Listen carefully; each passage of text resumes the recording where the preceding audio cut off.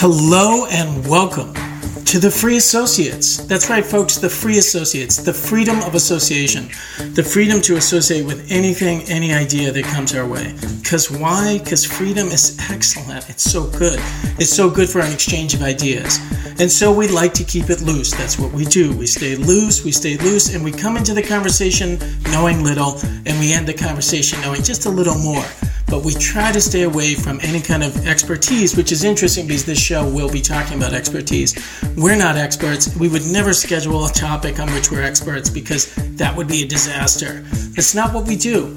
And so we'll welcome to the Free Associates. You'll notice that on Facebook, we have a page. We'd love it if you like it. Love it if you like it. That's a good album name. This is our card, our business card, the Free Associates. Isn't that beautiful gold? I had those made right before the pandemic.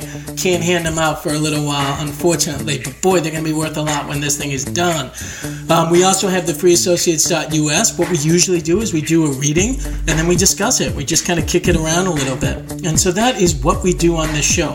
If you're listening on WMUA Amherst, you're listening to a rebroadcast. So every day we do it on Facebook Live. The next day we put it on so that people of the valley, the verdant green valley that we live in, can have some connection. Waylon, how you doing, pal?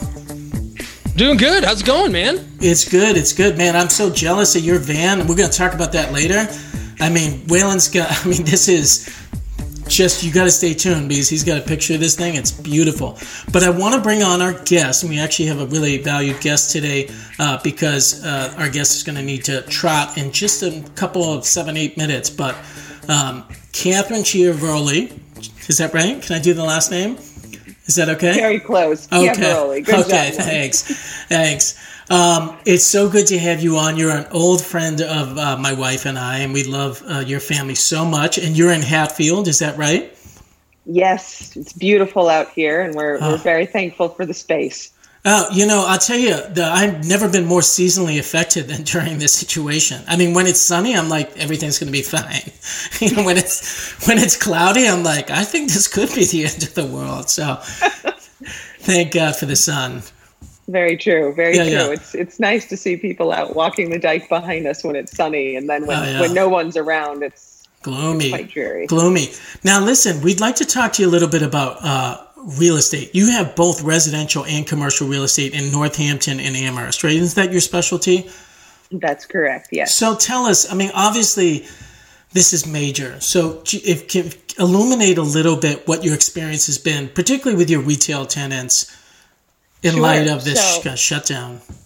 So as soon as we started getting notice that we might experience a shutdown in Massachusetts, we created a COVID website ourselves with as much information that we could give both our residential and commercial tenants. We started out with, where they could order food and through what sites, who was open. The Amherst Area Chamber of Commerce has done an incredible job, as well as the Northampton's Chamber, of updating everybody, providing tons of links to, again, both residential and commercial tenants. So we started out with that. Our commercial tenants have really, both in Northampton, Hadley, and Amherst, been very strong. Everyone obviously they're nervous. No one knows exactly what's going to go on. Last Friday alone, applying for the PPP loan through the CARES Act was very challenging. We got notification that the rules changed 3 times in 2 days. So it was moment to moment as people were applying for this loan. And it's very challenging to figure out exactly what you qualified for, depending on what type of business you had. And for those of you who don't know, that this loan is for payroll, it's for your rent, mortgage interest, and utilities, and it's supposed to last for 8 weeks, just to help everyone stay employed in the area. And then there's also another $10,000 forgivable grant that's being offered commercially as well. So we're trying to help all of our tenants, especially those where English might not be their first language, to apply for the grants, to give them as much information and help as we can to help them survive this time. And we truly expect that everything will be okay soon, but we all need to take our time and hopefully take some takeout, because they are relying still, many of them, on takeout at this point. But they're working. Retail's working as hard as they can. Are these kind of like low interest loans? Is that the idea of them? I mean, they're actually for the most part forgivable. Right. These two particular loans, if you use them for the things I mentioned before, they're supposed to be forgivable, as well as the $10,000 grant. Wow. The SBA is offering other loans, which have different rates for nonprofits and commercial. I believe it's 3.759 for profit businesses, and it's lower for nonprofit. And that can be up to a 30-year term, depending on what, again, you're going to use the money for and your cash flow this year over the previous year. Now, they base it on that. You know, we've talked about this for a while. Retail is obviously in a funny situation anyway, right? It's been challenged for a while. What is your feeling? I mean, do you feel like most of these businesses are going to be able to kind of come back? Because they're food, they have an advantage, right? Is there a lot of food? Luckily, a lot of our tenants are experience-based, as is, the current trend. We don't have any typical retailers. We have a bar, a nightclub, Pilates, coffee, and then lots of different types of restaurants that lease from us. So I think all of our tenants should be safe. I think the majority of people will be chomping at the bit to get out of their homes and go experience things better and eat a variety of foods. It's one of my favorite things about the United States, is that every night of the week you can eat from a different country. That is becoming challenging in our household, I know. So I have high hopes for everything, but I was really see that stores like A to Z now have an online component. Richardson.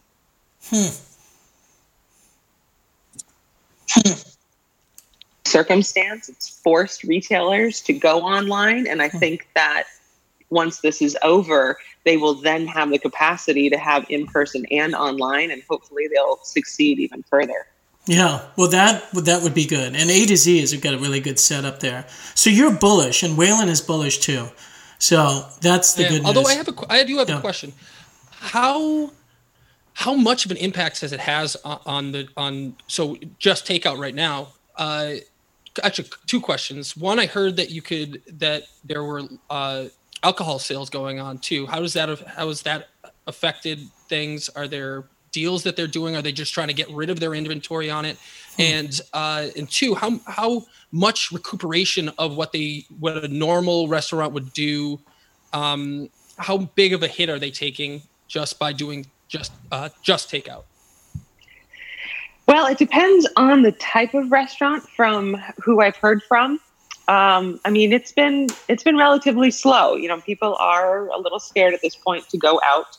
I think they've dropped off to sometimes only a handful of people a day. So they're minimizing staff, and some have closed. Some are minimizing staff just the owners themselves.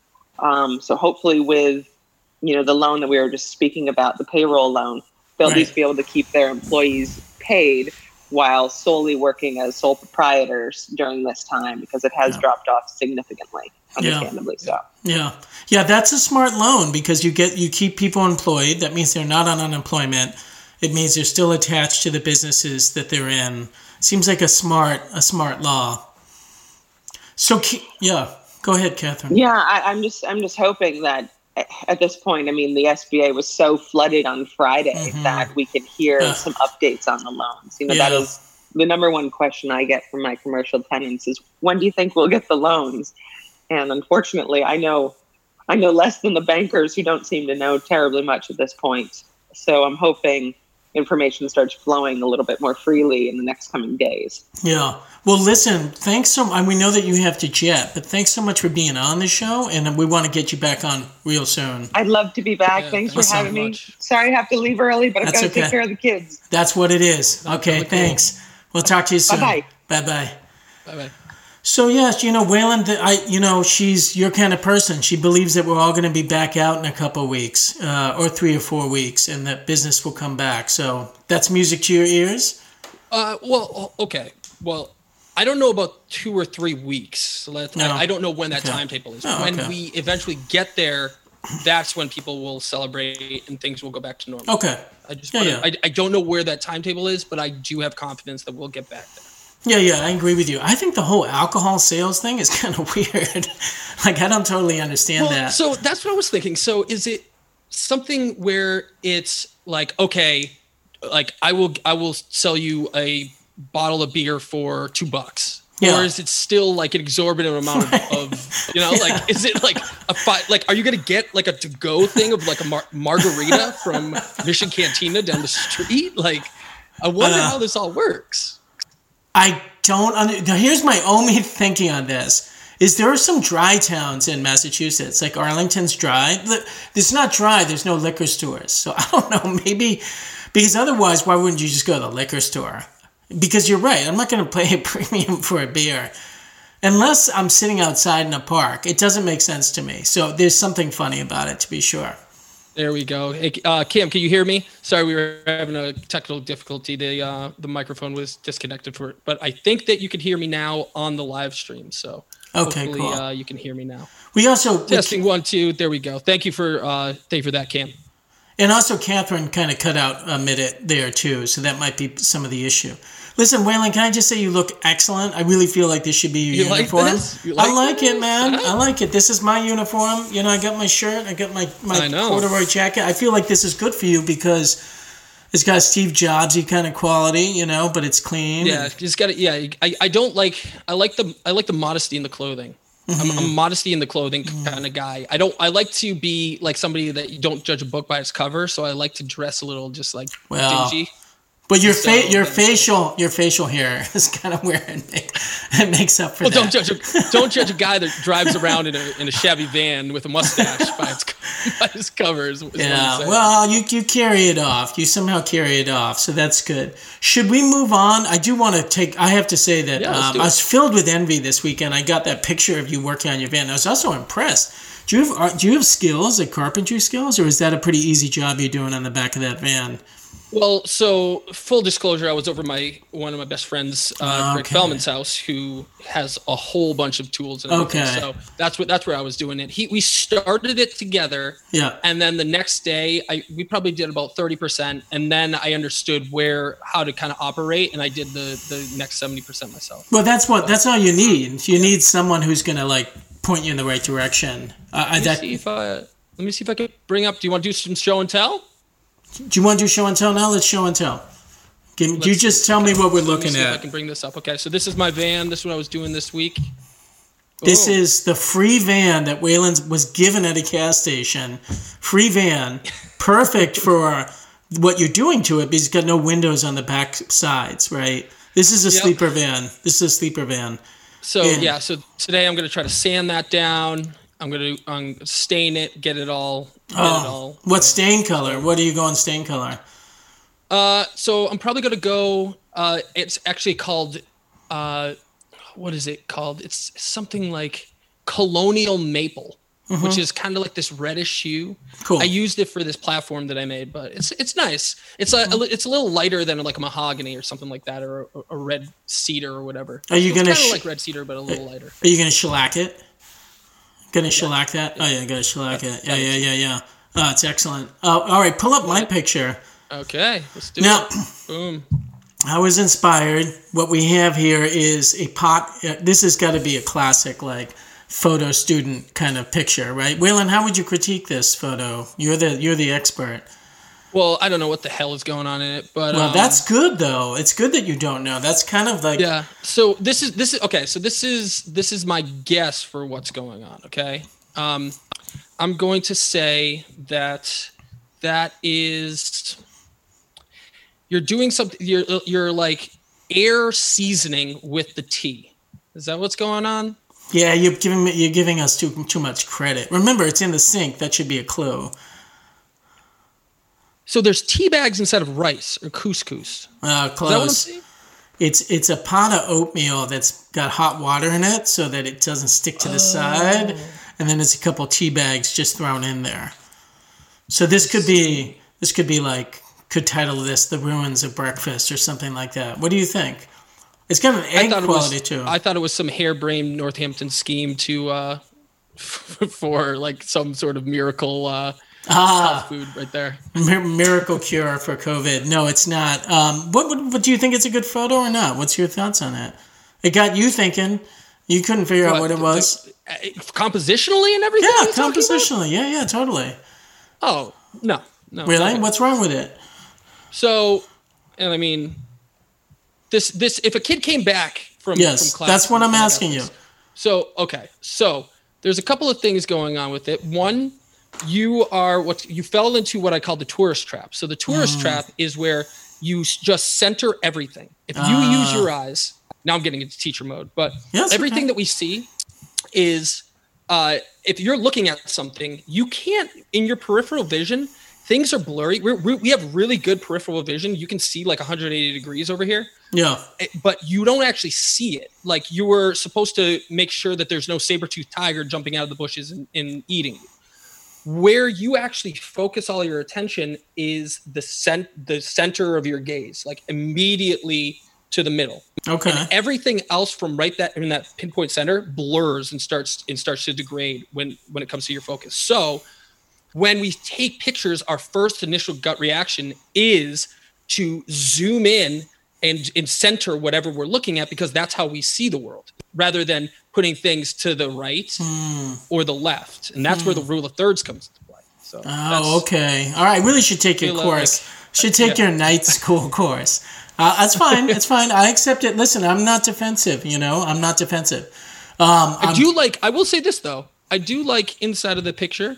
I do like what's going on with the reflections. Yes. And I do like what's going on with the tonal values, the lightness and darkness of the picture. So Thank you. It's not a total wash right here, but you can't put just things into the center just because we have a natural tendency to do that. You want to move away from doing that. But the lights and darks and the actual, like that bulbous reflection, really good. Yeah, thanks, pal. Classic teacher move. Break them down, break them, and then build them back up again with compliments. I'll accept it. Although I do have to say, your theory runs the risk of everything being very arty and on the side, right? Like nothing is centered, like that's a little. No. Wait. We want to get into it. No. I don't want to get into it. Who is the master of centered symmetry? I'll give you a hint. Cinematographer, director. Okay, hold on. Cinematographer, director. Oh, Kubrick. Well, he's very good too, especially in 2001. But and The Shining. Dancer. Oh no, give me another hint, man. I'm a cineast. Whimsical. And Wes Anderson. Retro. Yes. Okay. Everything in his movies is centered symmetry composition. Beautiful. Yeah, well, Kubrick too, though. Shining. Look at the symmetry in The Shining. It's all over it. But yeah, Wes Anderson, that's a conversation for a different time. I actually got into Facebook conversation about Harold and Maude. And, that movie's so influential because Wes Anderson comes right out of that film, and so much to other directors. But anyway, shall we move on? We shall. Now, do you want me to read this text? Now, every weekday, we've been looking at a different thing from Politico, a little couple of paragraphs of someone predicting how this COVID might impact American society. Do you want me to read that aloud, Waylon? Yeah, just talk about it a little bit because I got to bring in the graphic for it. But. So, and it's it's been interesting because a bunch of different authors it's usually somehow in their wheelhouse. That is, if they're interested in polarization, that's what they're tackling, and that makes all the sense in the world. And what Waylon and I, and often our guests, are trying to do is trying to say, well, is this really going to happen? We've looked at social distancing. Waylon and I agreed, although our guest Elena Fragamini disagreed. Actually, she agreed with the article. We disagreed with the article. I was somewhere in the middle. Waylon thinks that people are going to be running into each other's arms by June. And I mean, I kind of think so too, but I don't think everybody will. That's for sure. And then we also looked at polarization, and I made the argument that the economic stuff might decrease polarization because it's going to shake up the system so significantly. And so we've been kind of moving through these. Today's one is about expertise, okay? So, Waylon, should we go ahead and read that? Not yet. And in about 5 seconds, I'm going to have Okay, sure. Sorry. Okay, yeah, go All ahead. right. So this one's called The Return to Faith in Serious Experts by Tom Nichols. He's a professor at the U.S. Naval War College and the author of The Death of Expertise. America for several years has become a fundamentally unserious country. This is the luxury afforded us by peace, affluence, and a high level of consumer technology. We didn't have to think about things that once focused our minds: nuclear war, oil shortage, high unemployment, skyrocketing interest rates. Terrorism has receded back to being a kind of notional threat for which we dispatch volunteers in our military to the far corners of the desert as the advance guard of the homeland. We even elevated a reality TV star to the presidency as a populist attack on the bureaucracy and expertise that makes most of the government function on a day-to-day basis. The COVID-19 crisis could change this in two ways. First, it has already forced people to accepting that expertise matters. It was easy to sneer at experts until a pandemic arrived, and then people wanted to hear from medical professionals like Anthony Fauci, if that's how you say his name. Second, it may, one might hope, return Americans to a new seriousness, or at least move them back towards the idea that government is a matter for serious people. The colossal failure of the Trump administration both to keep Americans healthy and to slow the pandemic-driven implosion of the economy might shock the public enough back to insisting on something from government other than emotional satisfaction. Oh boy. Okay, so we have a pretty bold statement here. What's your thoughts, Waylon? Well, the first thing that sticks out is that it is taking for granted the idea that that this is perceived as a Trump failure. Mm-hmm. When you look at his approval rating hovers around somewhere in the mid 40s to high 40s. So just right there, I think that that kind of just blows this hypothesis out of the water, because you would need for people to be understanding and analyzing all of this in the same way and coming to the same conclusions. So that sticks out immediately. And second off, the amount of misinformation that I see distributed every day is just absolutely mind-boggling. So even if people are subscribing to the idea that there is a inkling of seriousness in the experts that they're digesting their information from, people don't understand what an expert is. So in this democratized version of information, people are thinking that there's serious experts when in fact it's somebody probably, pawning some sort of thing like Alex Jones did with his whatever snake oil that he was selling. Okay. Makes sense. Yeah, it does. It makes a lot of sense. I think there's a lot of problems with this little article. It's interesting that we're talking about someone who's basically an expert on the death of expertise, right? Because that's the book that's going to be coming out or has already come out. And so, technically this guy's supposed to be an expert on this, but, your point is really well taken. There's no mention of how the internet has really changed stuff. And this is an idea I've had for many years, is that in a way we're living not through the dark ages, but like what I would call the blinding light ages. That is, so much information is going out all the time that it all gets negated. An example of this is... For sure, I love that. A lot of Kennedy assassin conspiracy theorists think that the CIA was running like 6 Oswalds at one time. Have you ever heard that theory? And there's some proof to back it up. Anyways, it's not unusual for covert operations to not try to keep information secret, but to have so much information that you just can't figure it out. You can't sort it, because it's much easier, instead of keeping a secret, just to overload people with information, because then they can't figure it out. And so I agree with you. Especially as how disguised I think everything is. I mean, just think about us for a moment.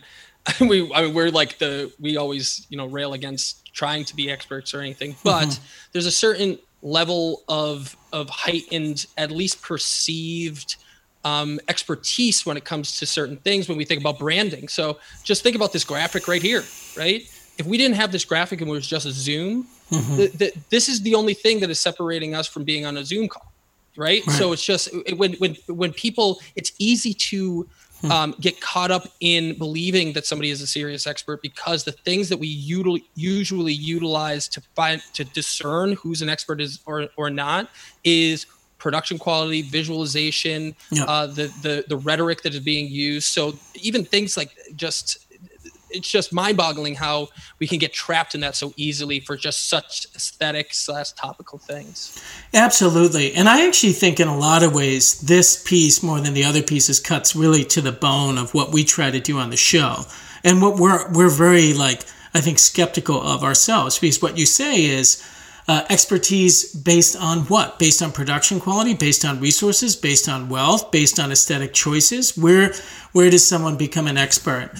So I really agree with you, Waylon, on that one. Also, I just think there's a couple sentences that are like, that are so tilted. One of them is the colossal failure of the Trump administration both to keep Americans healthy and to slow the pandemic-driven implosion of the economy. That second part, I don't know. I think that might be asking for too much. Now, here's when I read this, Waylon, I would like to get your opinion on this. When I read this, first of all, I didn't really like the first paragraph either. You know, he's basically saying Americans are unserious and unfocused. But what about global warming? I mean, he's acting like we're just like partying all the time. I think we know that we've just been through an age of massive anxiety. It's not like people aren't focused on anxious stuff. Global warming's way scarier than high interest rates or terrorism because it's so vast. And just on a side note, I know I've recommended this to you, but the Philosophize This podcast is amazing. And one of the ones he does, and which I want to do with you, is Walter Lippmann, who wrote a really important essay in 1922 that's called Public Opinion. And he basically says, you know what, like in a democracy, everything is so complicated and vast, you can't possibly even know one subject well enough to talk on it. And so what we do instead is we're funneled into these tracks of opinions that we're fed and then kind of restate. But there's no way you can know this stuff because it's so deep. Maybe you can know one thing, but you can't be an expert on global warming and healthcare for all and, you know, like school choice. Like, it's just not possible. So, but, well, in addition to that too, just to add and support what you're saying, we live in an age where new revelations about every industry and every specialization rapidly change because of the technology that's being integrated into it. So you might be an expert in something, but the solutions to the problems hyper evolve to the point where in 2 or 3 or 4 years, you might be the information that you have and the technologies that were being used were obsolete, and you're now having to constantly update yourself and update your knowledge and your skills and your information to the point where you can easily just lose track of what's going on. That's Well, and the other part of that even is there's a danger there that once you're attached to one like reasoning, that you're going to resist those changes that technology is bringing. You're not going to adapt. Like, that would be the best scenario.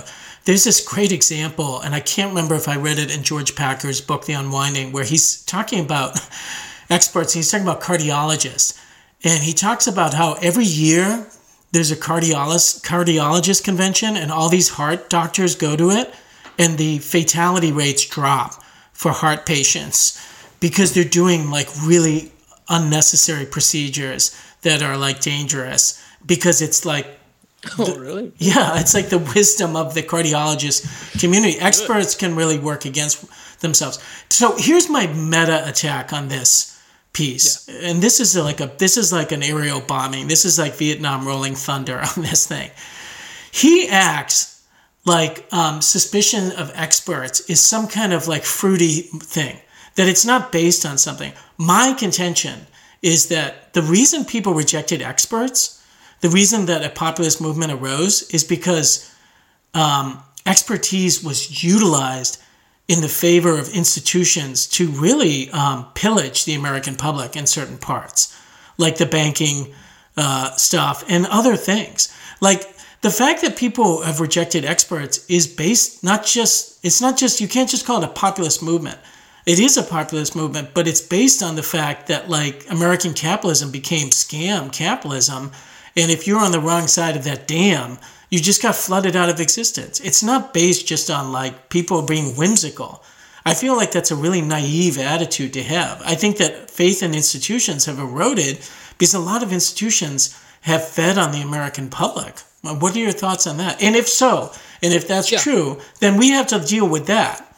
Yeah, I think there's a couple of things. One, distrust, and two, the best way that I've seen it put was by Stephen Colbert on the Colbert Report.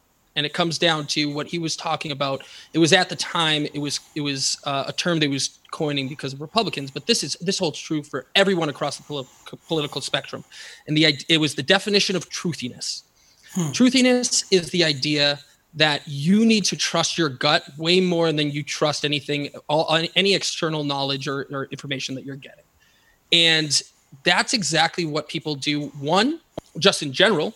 And two, especially when there's so much stuff going on and there's a heightened level of anxiety and fear. And the thing that you're going to go back to in any one of these things, I could tell you how much it hurts to put your hand on a hot burner, right? I could show you pictures and graphics and give you stats on everything. What is going to be the biggest deterrent of doing that? Getting your hand on that burner, right? It's that idea that we are such anecdotal people and we are such experiential people that's the thing that we gravitate towards most. And when it comes to seeing numbers and listen to experts, unfortunately, it's easier to just think about internalizing what you've seen in the past and act on that knowledge rather than the things that you are told that you may not have time to go and fact check or look up or find the trusted source for. Yeah. So I think that anecdotal knowledge and experiential knowledge is the stuff that we make the majority of our decisions on. Well, absolutely. And that's been a theme of yours throughout looking at these Politico pieces. Is like, unless the COVID really impacts you, it's going to be hard to come away with any lasting lessons. But can I flip what you're saying for a minute and say, sure. That's kind of exactly what I'm saying, is that for a lot of Americans, their experience of the last 20 years has, like, anecdotally been highly negative. And so they don't want to hear how everything's better for everybody and how the system's working better. And they don't want to hear about those like feel-good commercials that the banks are putting out, or whoever with the ukulele music in the back of the commercial. Their experience is that it's actually really negative for them. And so I feel like this is seen as an attack on expertise. But another way to see it is it's just an attack on resources. Now, whatever group has the resources can exert expertise. You can come up with a study that says one thing, and if you give me the money, I can come up with a study that says the exact opposite. We know this is true. Yeah. Now, this is also interesting. So these worlds don't work exclusively from each other. So you have this interesting mixture of anecdotal and experiential, kind of that truthiness, what I'm talking about, and where the rubber meets the road on the CDC guidelines and what's going on. And I think that there's two things that you see. One, just go outside now as compared to last week. There's so many more people with masks. And that's a good thing, but it's because of the social snowballing that takes place in that part. The CDC will say something. And all of those stats are backed up by scientific evidence on flattening the curve and this, that, the other thing. But until you see your neighbor wearing that mask, it's the same reason why we got into the toilet paper fiasco and the hand sanitizer fiascos. It's because if you are in your bubble and something enters that bubble and you see that and observe it for yourself, now you're going to be acting. And so I think that you do have these situations where the individual has heard about this stuff, but until they see another person doing that action or that preventative measure, then they don't do it until that point. Yeah. Okay. I think that's really true. And in terms of boots on the ground, that's really true.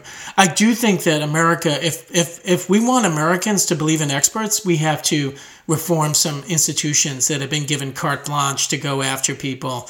Like, that's the problem. And I do want to do that. Did you ever listen to that Michael, what's the guy's name? Michael Lewis's Against the Rules podcast?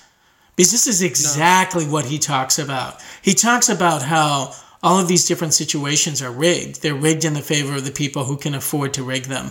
And, he wrote Moneyball. He wrote all these great books, Liar's Poker. He's excellent.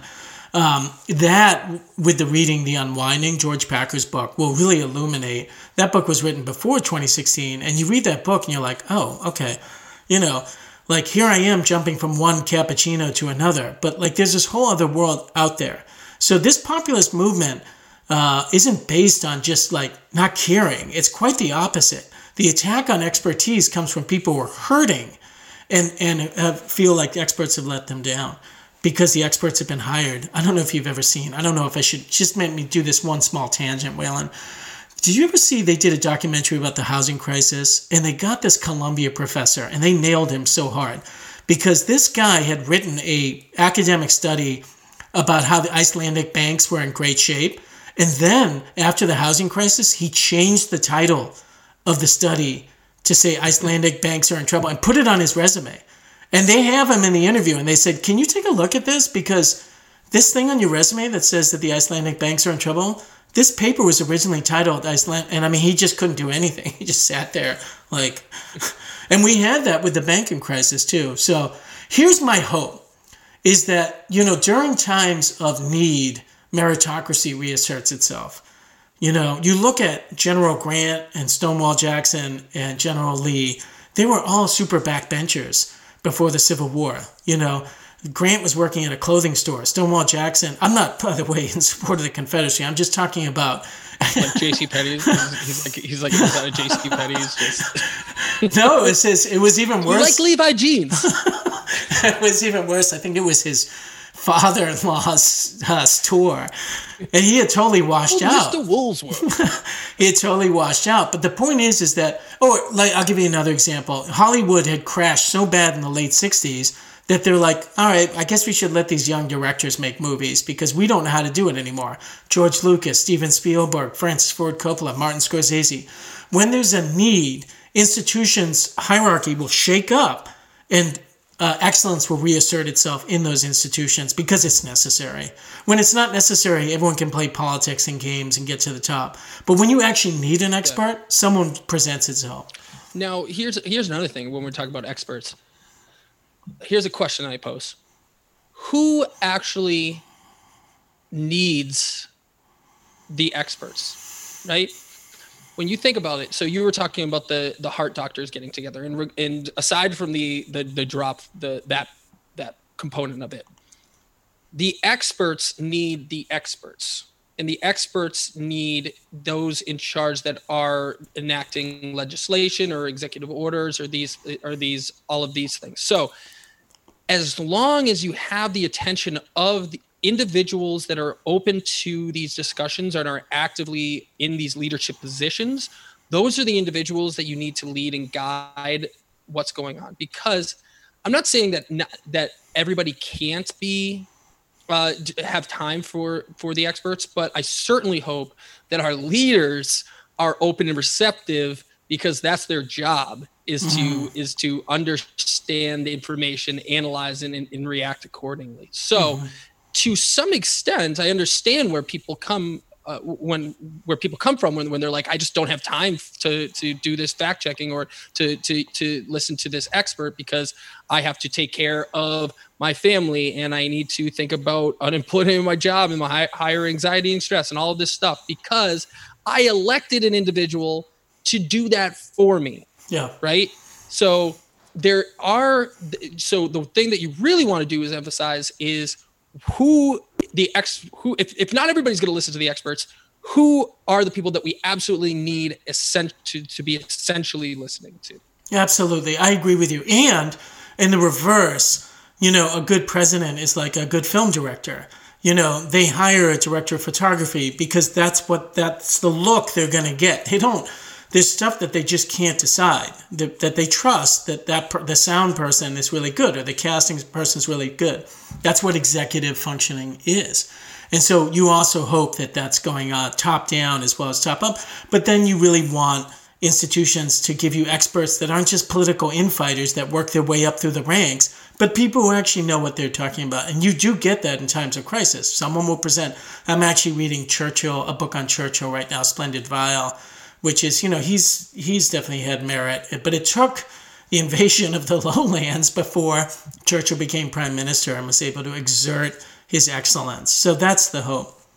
All right, why don't we kind of take ourselves on the out here, Waylon? I have to say, of all the pieces we've read, this is the one where I'm kind of the most antagonistic towards it. I don't know about you. I mean, it makes sense that we might be, but what's your last thoughts on this? Yeah, I don't know. I'm a pragmatic optimist. That's how I view myself. And this one was something that was a little bit too idealist for me. Mm-hmm.